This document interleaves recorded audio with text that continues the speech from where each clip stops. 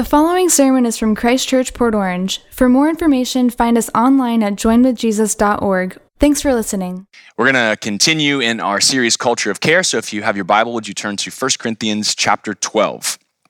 1 Corinthians chapter 12. This is the fifth installment of a six-part series entitled Culture of Care. Each of these sermons has been titled with an important P word. We started with perspective.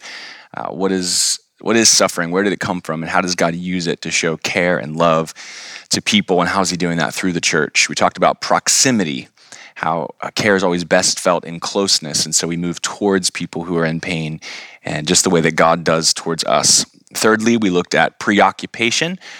Pain and stress always become the preoccupying factor for us when we experience it, and for us to show care to others means we have to be preoccupied with them and their situation.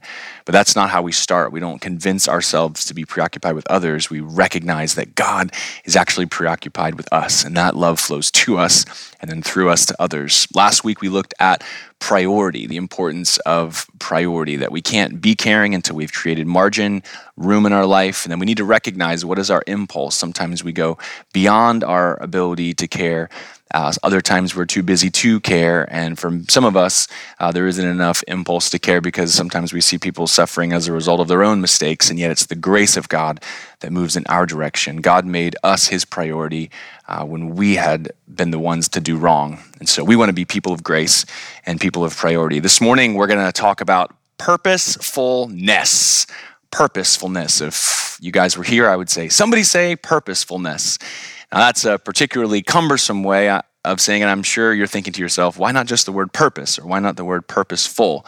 Well, I'm strategic with purposefulness because purpose is something that we are made for. We are in search of. We're trying to understand why God put us here in the first place. What is our purpose? Purposeful is when we know what that is, and then we're seeking to align our decision-making and our priorities and our plans with that purpose. And we can stay purposeful for time to time, but purposefulness is kind of that state of being purposeful, that constant commitment to carrying out that which God made us for. And that is the sweet spot that a church that has a culture of care is going to find. We're going to be a people of purposefulness. And so I want to talk about this with us this morning from 1 Corinthians chapter 12. And I love this passage because it really starts to give us a vision for what God's doing in the church and how each of us plays a role in that. We need every single person who's a part of the church of Jesus to be who God made you to be, to fulfill your purpose. One of my favorite podcasts, Typology with Ian Cronny, ends every episode by quoting the famous Oscar Wilde, "Be yourself. Everyone else is already taken." And so we want to be people like that we know who we are and we walk in who we are, and we're able to be a blessing each and individually. And as we do that, we create a culture of care where each of us can do what God put us here uniquely to do and allow other people to do what God wired them for. So I want to talk about purposefulness. Now, in order to understand the passage, we have to kind of get an idea of what was going on. This is a corrective passage. So the Corinthians in this first century church were fixated on this new gift, this manifestation of the Spirit that was the gift of tongues. This is kind of an ecstatic response to a Spirit-filled experience that kind of bubbles over into verbiage that is unknown to the speaker. And so if you've been in churches where there's the gift of tongues, maybe you've heard that before, but everybody's speaking in tongues. And in the gathering, that was seen as like the identifying characteristic of someone who was spiritual. And so everybody who could speak in tongues did speak in tongues, and it was loud and it was meaningless. And there were people who don't speak in tongues who were being left out or judged. And so this was not a healthy environment. And so the Apostle Paul cares about this church. And so he writes into this situation, and among others, and this one comes to us in chapter 12.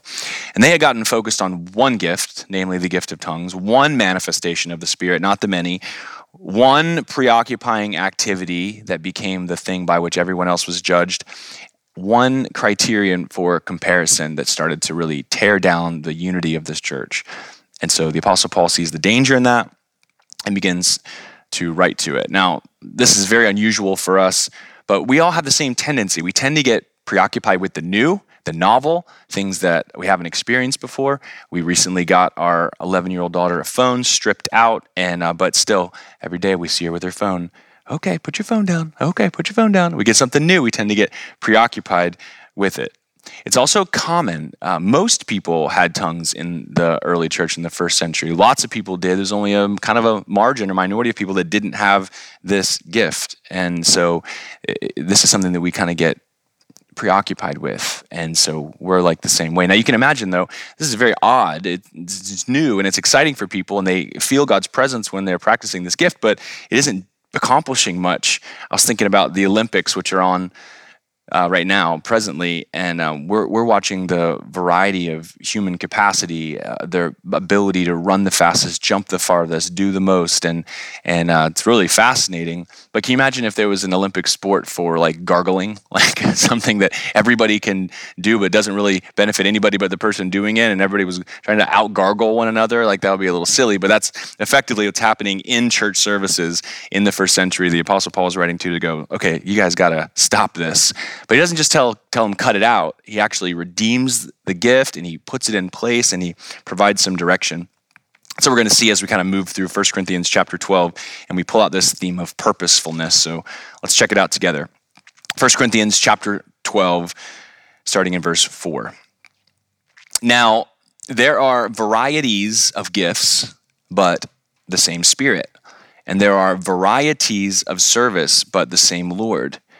And there are varieties of activities, but it is the same God who empowers them all in everyone. And so we've got this variety, same. To each is given, verse 7, the manifestation of the Spirit for the common good. So Paul recognizes that this is a gift, and it's a gift that reveals God, and it's a gift that reveals God for the good of everyone, but everybody's received one of these gifts. It's not just about tongues. Verse 8, for to one is given through the Spirit the utterance of wisdom, to another the same utterance of knowledge according to the same Spirit, to another faith by the same Spirit, to another gifts of healing by the one Spirit, to another the working of miracles, to another prophecy, to another the ability to distinguish between spirits, to another various kinds of tongues, to another the interpretation of tongues. And so he enumerates a bunch of these different gifts to show a sampling of their variety. And in verse 11, he says, all these are empowered by one and the same Spirit, who apportions to each one individually as he wills. You see, he's starting to cut through the comparison. God's the source of these gifts. He's the one who's decided who gets what. He's the one that creates a variety among the unity of the church. Verse 12, for just as the body is one and has many members, and all the members of the body, though many, are one body, so it is with Christ. The first thing that we see emerge out of this chapter is that the Christian church is meant to be many made one. Many made one. In this passage, the Apostle Paul is making the not so subtle point that it's not just about you. The Corinthian church had become myopic and somewhat self-centered, and they were using this gift that God had given them to build them up personally as a way to draw attention to themselves and to create a pecking order, a hierarchy within the church based on spirituality. And so this is where this had come from, and the Apostle Paul realizes this. Now, we don't have this issue going on in Christ Church right now. Praise the Lord. It is not a crazy fest of people all speaking in tongues all at the same time and people who don't have that gift feeling left out and looked down upon and judged. But we do live in a society where presently we are kind of overwhelmed by prosperity and privacy. And so we can get very accustomed to being comfortable personally and then having kind of our little bubble. And we can even start to treat church like a little place that we go for us that other people happen to be, and we want to come in and we want to come out and we want to kind of keep those interactions to a minimum. You know, it's easy for us to even just turn to online church and be more comfortable in this environment and just stay here. But God's design is for many to be made one and to be a part of that oneness together. There's a bit of a collectivist element that's happening here in this first section. It's a reminder that we are many from many different places, but we are one. We share one very important relationship in common, that is with Jesus through faith, that we are indwelt by the Holy Spirit, that we have God as our Father, that we are part of one another, and that God has placed a gift inside of each of us, more than one, so that we can not only bring about his presence and his Spirit into an experiential environment, a manifestation of the Spirit, but that we would do that for the common good, that the way we do that, the way we use our gifts would build up the body and be a blessing to other people. And so the Apostle Paul kind of overcomes this self-focused error. It's not just about you. But there's another really important error that gets overcome here that I think that's even more relevant to us, and that is that we tend to find our value in our purpose or in our function. Oftentimes, we are walking in a vacuum of value, and we look to things we can do to add value. And so as we serve other people, as we utilize gifts of leadership, as we function in a way that's a blessing to other people, because we're a blessing to them and because people show us gratitude and affirmation, we tend to chase down purpose for the sake of value. And what the Apostle Paul does here really flips that over, because we're meant to experience our value before we ever engage with our purpose. See, the reality is that Jesus came to fulfill his purpose, to seek and save that which is lost. And so when we weren't serving our purpose, when we weren't serving our function, when we weren't being a blessing, we were valuable to God, enough that he would die to save us. And so that is the source of our value and must be the source of our value. Look at verse 13. For in one Spirit we were all baptized into one body, Jews or Greeks, slaves or free, and all were made to drink of one Spirit. God did something.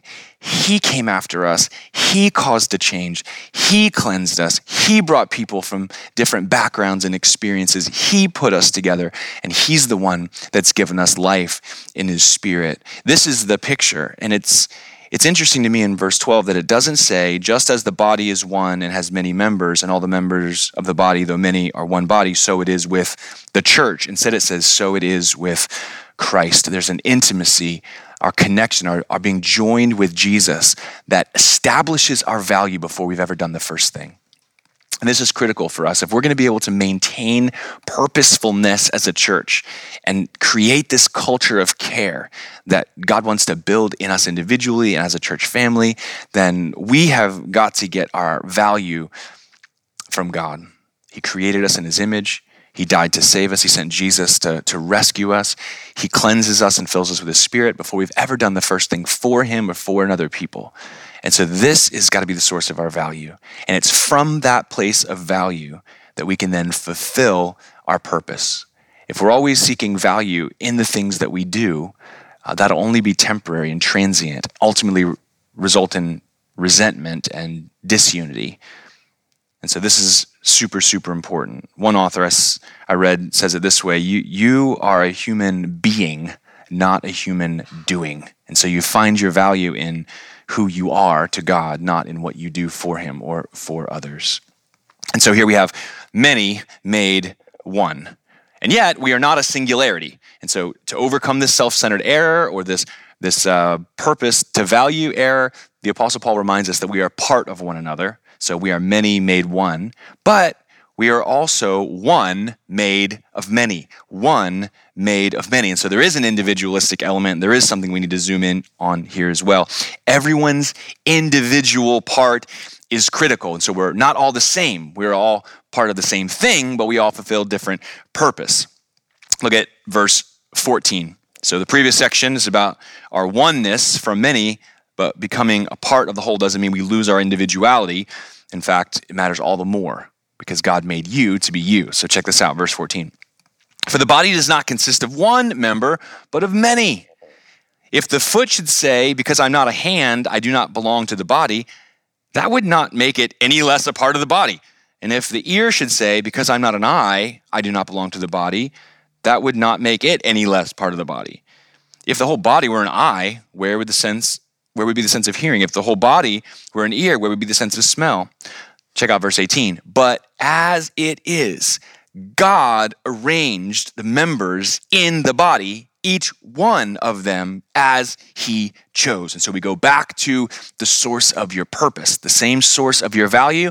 God chose you. The same source of your purpose, God placed you where he wanted you to be. God gave you the gifts he wanted you to have. God put you with the people he wanted you to serve. And so spiritual gifts and our purpose is not self-directed.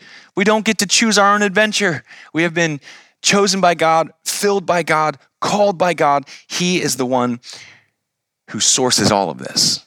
And this is one of the reasons that we can value the person in front of us. We don't need to compare, because it's not about how am I compared to you.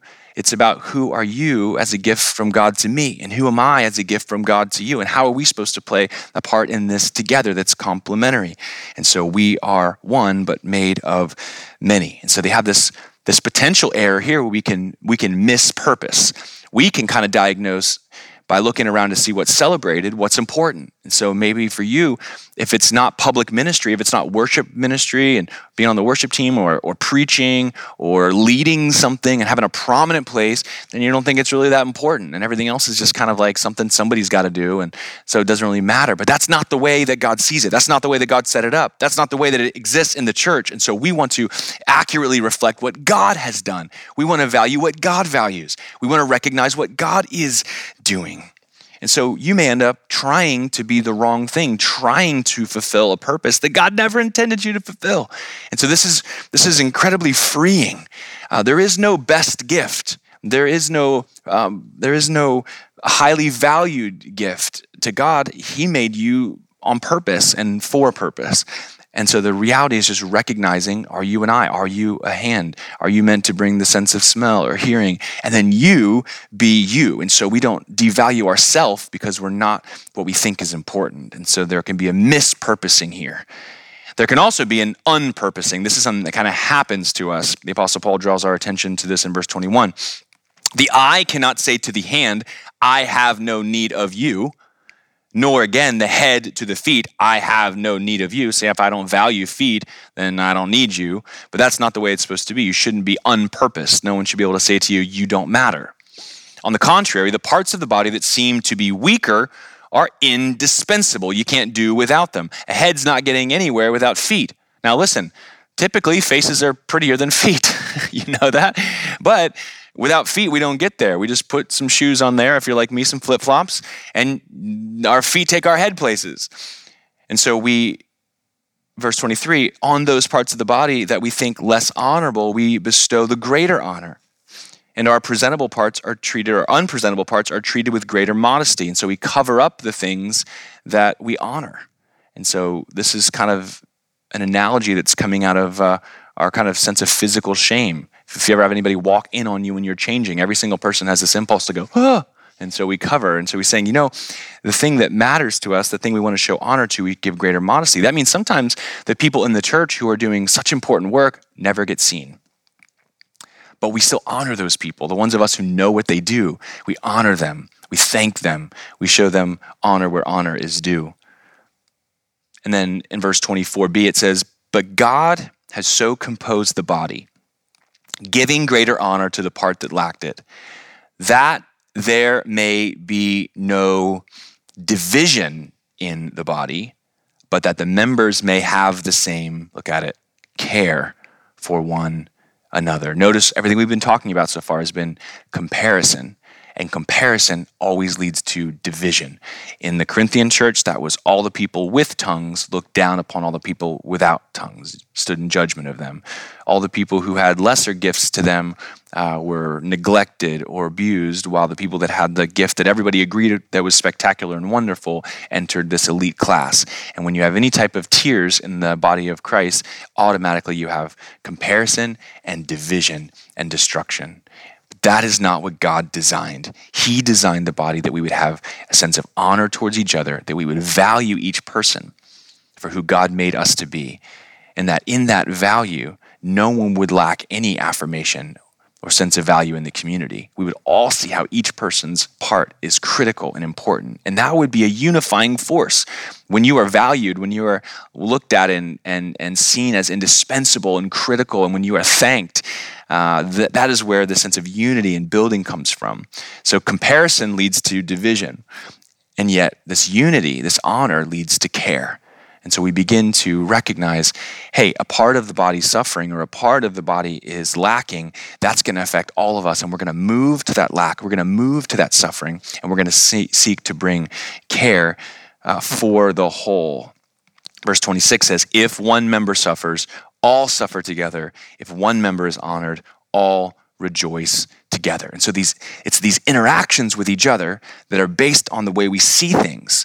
And so when we see that, hey, we are many made one, we are all in this together, we're a part of each other, that's got to be where we start. God did that. But we are also one made of many, and so we each have a unique contribution, and so we should value everybody for their differences and for their unique composition and for the callings that they have and the gifts that God has given them. We don't want to mispurpose ourselves by pursuing something that we think is better, that God says is different, and we don't want to be unpurposed by disdaining people because their gift is different than ours, seeking to elevate our own sense of value. Do you see that? And so these interactions with each other matter. Now, I don't know if you know anything about waves. You know, I'm a surfer, and so I care about waves. Anything I can learn about waves is fascinating to me. Now, waves are just energy moving through a medium. And so I was learning about wave interference at one point, and something stuck out to me that just blew my mind. When you think about this for a second, if you have a wave that has a peak and a trough, and they're going up and down, there's that frequency, that modulation. If you have another wave that's very similar, and they interact with each other, if they interact peak to trough, they end up canceling each other out.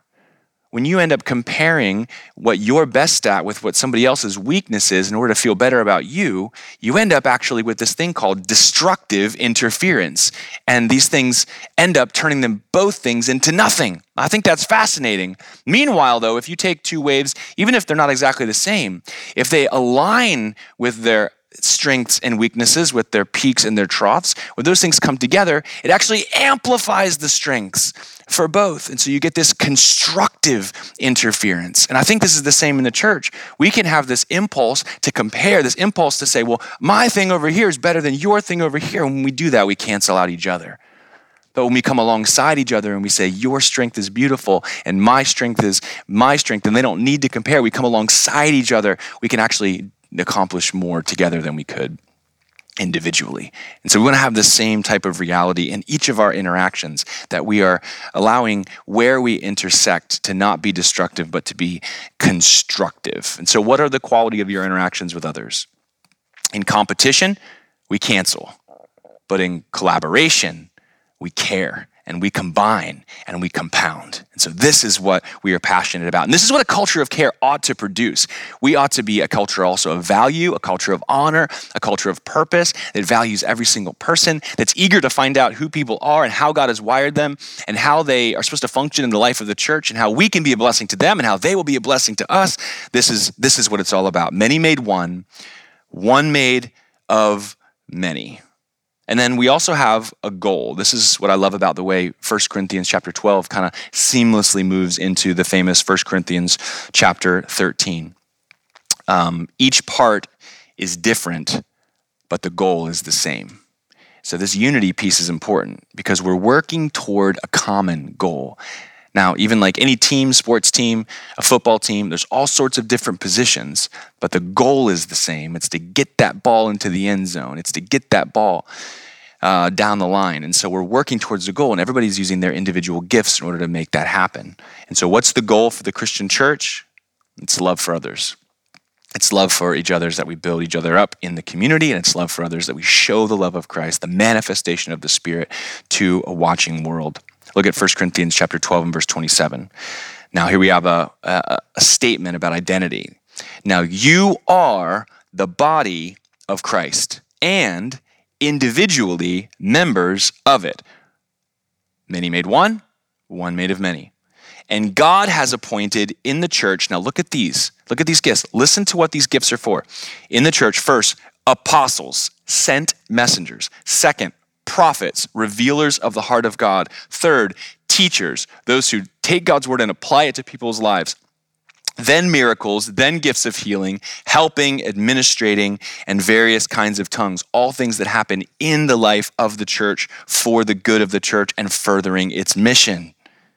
And then we get into this series of rhetorical questions. Are all apostles? No. Are all prophets? No. Are all teachers? No. Do all work miracles? No. Do all possess gifts of healing? No. Do all speak in tongues? No.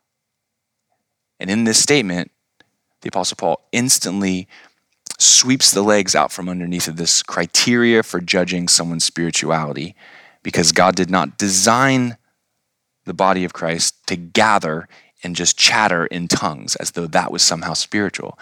God designed the body of Christ to get a message out, to attest that message with miracles and healing, and to experience the activity of the Holy Spirit in a way that draws people's attention to God. Do all interpret? No. Each one of these things is a rhetorical question to imply that there is a variety of gifts, but we have one body with one mission. Verse 31, but earnestly desire the higher gifts, that is the ones higher up on this list, and still I will show you a more excellent way. What is that more excellent way? The excellent way is not about the execution of the gifts. The excellent way is the love that is in your heart towards other people as you use the gifts you have. There is a goal to this whole body of Christ thing, and it's bringing a message of love and hope to the world. Verse 1 of chapter 13. It's familiar to you, I'm sure, but listen. If I speak in the tongues of men and of angels, but I have not love, I'm a noisy gong or a clanging cymbal. And if I have prophetic powers and understand all mysteries and all knowledge, and if I have all faith so as to remove mountains, but I have not love, I am nothing. If I give away all that I have, and if I deliver up my body to be burned, but I have not love, I gain nothing. Do you see how outward and others focused the purpose, the mission of Christ is, that his body is meant to be fulfilling in real time? And then what does that look like? We slow down here in verse 4. Listen to these words. These are familiar words. Love is patient and kind. Love does not envy or boast. It is not arrogant or rude. It does not insist on its own way. It is not irritable or resentful. It does not rejoice at wrongdoing, but rejoices with the truth. Love bears all things, believes all things, hopes all things, endures all things. Love never ends. Now we can take this little passage that I've just read, and we can substitute the word love for God. We know that God is love. And so it reads easily, God is patient and kind. God does not envy or boast. God is not arrogant or rude. But we are also meant with love as our purpose and motive and reason for being. We are meant to be able to insert our name in there as well. Jesse is patient and kind. Bill does not envy or boast. Sandy is not arrogant or rude. Johnny does not insist on his own way. Chuck is not irritable or resentful. Amy does not rejoice at wrongdoing, but rejoices with the truth. You fill the name out, and somehow that starts to feel a little off, a little wrong. But this is who we were made to be. And by the power of God's Spirit and through the cleansing power and transformation of God's Son, this is who God made us to be. And this is what this unity in the church is all about. This is what purposefulness really is. It is being who God says we are in Christ, walking in the love that he made us for, and then doing the piece that he has uniquely called us to do individually. And when we all do that together, we will create a culture of care that is characterized by purposefulness. I need you to be who God made you to be. You need me to be who God made me to be. And we need to not be in competition, not be judging one another, not be trying to evaluate and become the best, not trying to find value from our doing, but value in our being. And so how are we supposed to maintain this? How are we supposed to grow in this direction? Well, it's really quite simple. I think it's important, number one, that we recognize the reality. The Corinthians, they had this impulse to fixate on the new and the novel and the kind of most visible and the common. And so it's a thing where we all can kind of do that. We tend to do this on social media. We compare our vacations and our family photos and how much money we appear to be making and how happy we appear to be. And we take these things that are just kind of common that everybody's experiencing or some new thing that pops up. And we all focus in on doing that. I don't know how many hundreds of people now I've seen dancing 15 seconds of Fancy Like. We're all just fascinated. It's why TikTok is so such a success. It's because I can do that, and I'm going to try to do it a little better than the last person. And so we have this impulse to just jump on the new and the novel and the common, and then compare and try to become better than other people in the most visible way possible. And we just have to recognize that reality. It's a real reality in our own hearts, and it's in the world, and it's in the church. And once we recognize that, though, we can diffuse it. We can apply the same reality that the Apostle Paul directed us to, that we are one, that we are a part of each other, that we're not trying to compete, but we're a family, we're a body, we're an organism. That doesn't make us a singularity. We're not all exactly the same, but we're one, we're in this together, but we all are bringing our unique piece to it. And so we got to be committed as people to have our value established, and that we were made in God's image, that we were valuable enough to God, that he would send his son to die for us, that he would redeem us. That's the source of our value. And that he empowers us by his Spirit to fulfill a purpose that's not so that we can find value, but so that we can be a part of what God is doing in the world to bring about love towards other people. So we got to get that value before purpose. And then we care instead of compare. Care always unifies. You will always be closer to someone who shows you an aspect of care. And in order to care for somebody, you can't be in comparison with them. I'm not trying to be better than you. I'm just trying to love you. And so care has this unifying effect, and comparison has this dividing effect. And so this is what we're committed to doing. Further down in chapter 14, which we don't have time for, the Apostle Paul talks about how we need to be able to recognize, like an instrument. We don't want to just be blah, blah, blah, blah, blah, blah, blabbing away in tongues, because it doesn't do any good. Just like an instrument has to be played not only in its tone, but in tune. And so it's kind of like a kid. I don't know if you've ever had it. We have little kids in our house, but a few weeks ago, somebody sent home a little package of fun stuff for the kids, and in there was a little recorder, a little flute type of instrument. And Julian thought that was the greatest thing ever. He's just been blowing crazy loud notes all through the house. And I tell you, he is the only one that's enjoying it because there is no tune. It is just piercing whistling. He's having the time of his life. The rest of us are miserable. And this is what happens when we come into a community and we try to grab some gift and use it to our own enjoyment, to our own exaltation. He's the only one enjoying it. And so Paul talks about this in chapter 14, and then in verse 12, he says, "So with yourselves, since you are eager for manifestations of the Spirit," which is a great thing. Even in their mess, he recognizes, look at this people's eager to see God present and to see the manifestation of the Spirit. So what should you do? Redirect away from this fixation on the gift of tongues and strive to excel in building up the church. Be a church that speaks encouragement, speaks wisdom, speaks knowledge, prays for healing, moves to bless, to administrate, to help, to bring interpretation to tongues, to do all the things that's going to build up the body and pull people in and show people love. I mean, that's the point. The body of Christ is still fulfilling the mission of Christ. Jesus' mission has not changed. I want to close right here in John chapter 12, just to focus us on this mission element. This really strange passage in John chapter 12. This is the pivot of John's gospel. Everything from chapter 13 forward is kind of the second half. It is the movement of Jesus towards Jerusalem. And so all of Jesus' ministry is built up towards chapter 12. And in chapter 12, some Greeks come to see Jesus. Now, this could be like the epitome of Jesus' influence. It's gone beyond Nazareth, it's gone beyond Galilee, it's gone beyond Jerusalem, beyond Judea. And now people from the foreign world, the Gentile world, are coming to encounter Jesus. And so this should be a signal of Jesus' success. His disciples are excited about it. The message about these Greeks wanting Jesus' attention is traveling through the disciples to Jesus. And so the word gets to Jesus. These Greeks want to see you, Jesus. And in verse 24, Jesus says the most profound and unexpected statement. "Truly, truly, I say to you, unless a grain of wheat falls into the earth and dies, it remains alone. But if it dies, it bears much fruit. Whoever loves his life loses it, and whoever hates his life in this world will keep it for eternal life. If anyone serves me, he must follow me, and where I am, there will my servant be also. If anyone serves me, the Father will honor him. What Jesus is saying here is, I'm not going to talk to these Greeks because that's not my job. I'm not looking for global exaltation.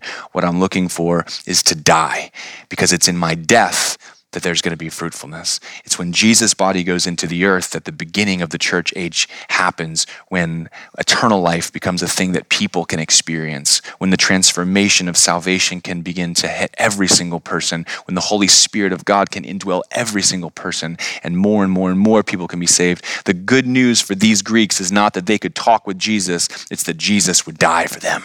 And that's the good news for you as well. And so as Jesus contemplates this and he calls people to live this way, not to self-exaltation, but to a life that's committed to fulfilling your purpose, even to the point of your own death for the good of other people. This is the Jesus way, the cross way.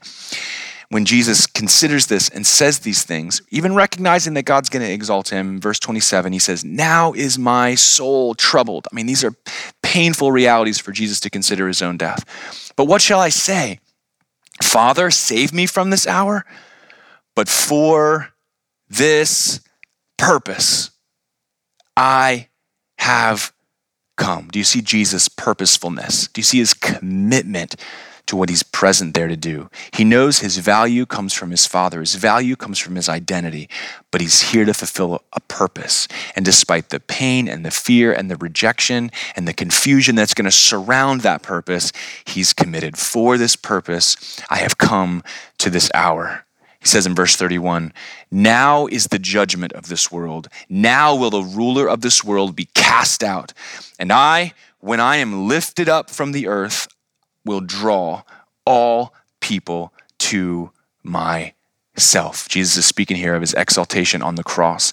It is at the point of Jesus' death that he transforms hearts and minds, that he draws people to himself, that he reveals himself as the creator, covenant-making God who died in your place so that in him you could experience true life, to be a part of his body, indwelt by his Spirit, to bring his love and care and truth to the world.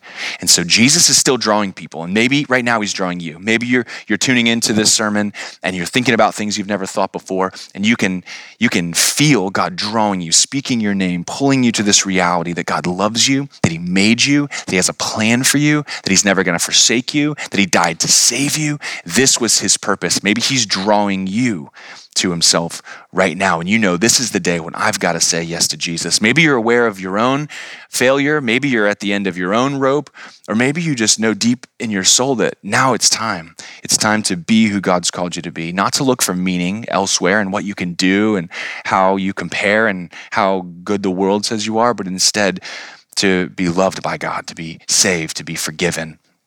Maybe God's calling you right now. Or maybe God's been speaking to you through this sermon to redirect your attention away from comparison, away from that thing which you think is the best, to be able to stand in the value that you have as a creature made in God's image, loved by him, a child of God, but also called and empowered to fulfill a purpose. Maybe God's setting you free to fulfill that purpose right now. No matter who you are or where you're at, every single one of us has been called by God to fulfill this purpose and to walk in purposefulness. The way we're going to maintain a culture of care at Christ Church is to keep this purposefulness intact. We are the body of Christ, one of many, many made of one, composed to care, and a people of purposefulness. Let me pray for you as we close. God, I pray first and foremost for those that you are drawing to yourself. God, those who are in search of meaning, purpose, and value and found it in the words of your scriptures. God, I pray that you would speak life into their being right now. God, as by faith they believe you and turn in your direction. You can just pray, God, forgive me, help me, take my life. When you pray those words and mean them, that is when God's gift of salvation comes. When God forgives you and God establishes you as a son or a daughter, and God pours his Spirit into your being and begins to walk with you. So I want to invite you to do that in the next few minutes after this sermon ends. that you just take a moment to have that conversation with God and invite him in and ask for his forgiveness. That's where the power is. And God, I pray for every single one of us. Lord, we're seeking to create a culture of care. We're seeking to be who you made us to be and be a blessing to other people. We're seeking to be mindful of others and to eliminate comparison and to be a people unified, interdependent, complementing one another, encouraging one another, honoring one another. God, I pray that we would continue to do this and that we would remain purposeful, that we would have this purposefulness as a culture of care and as a church in a way that keeps that perspective of what you are doing, what we are a part of. God, I pray for every single one of our Christ Church members, Lord, that you would speak to us and direct us, reveal to us what our specific and unique part is, and then empower us as we prioritize our lives, empower us to fulfill that part of your mission, to build up the church and to bring your love and truth to a world in desperate need of a touch from you. We love you and we thank you. In Jesus' mighty name, amen. Amen. Only one more week of this, and I look forward to being back with you on August 15th for communion and One Life Update. God bless you guys. Stay healthy. We're continuing to pray for everyone on our list. Keep communicating with us. Let us know how we can be a blessing to your family. Share this right in the comments below, and we look forward to connecting with you soon. God bless you. Have a wonderful week.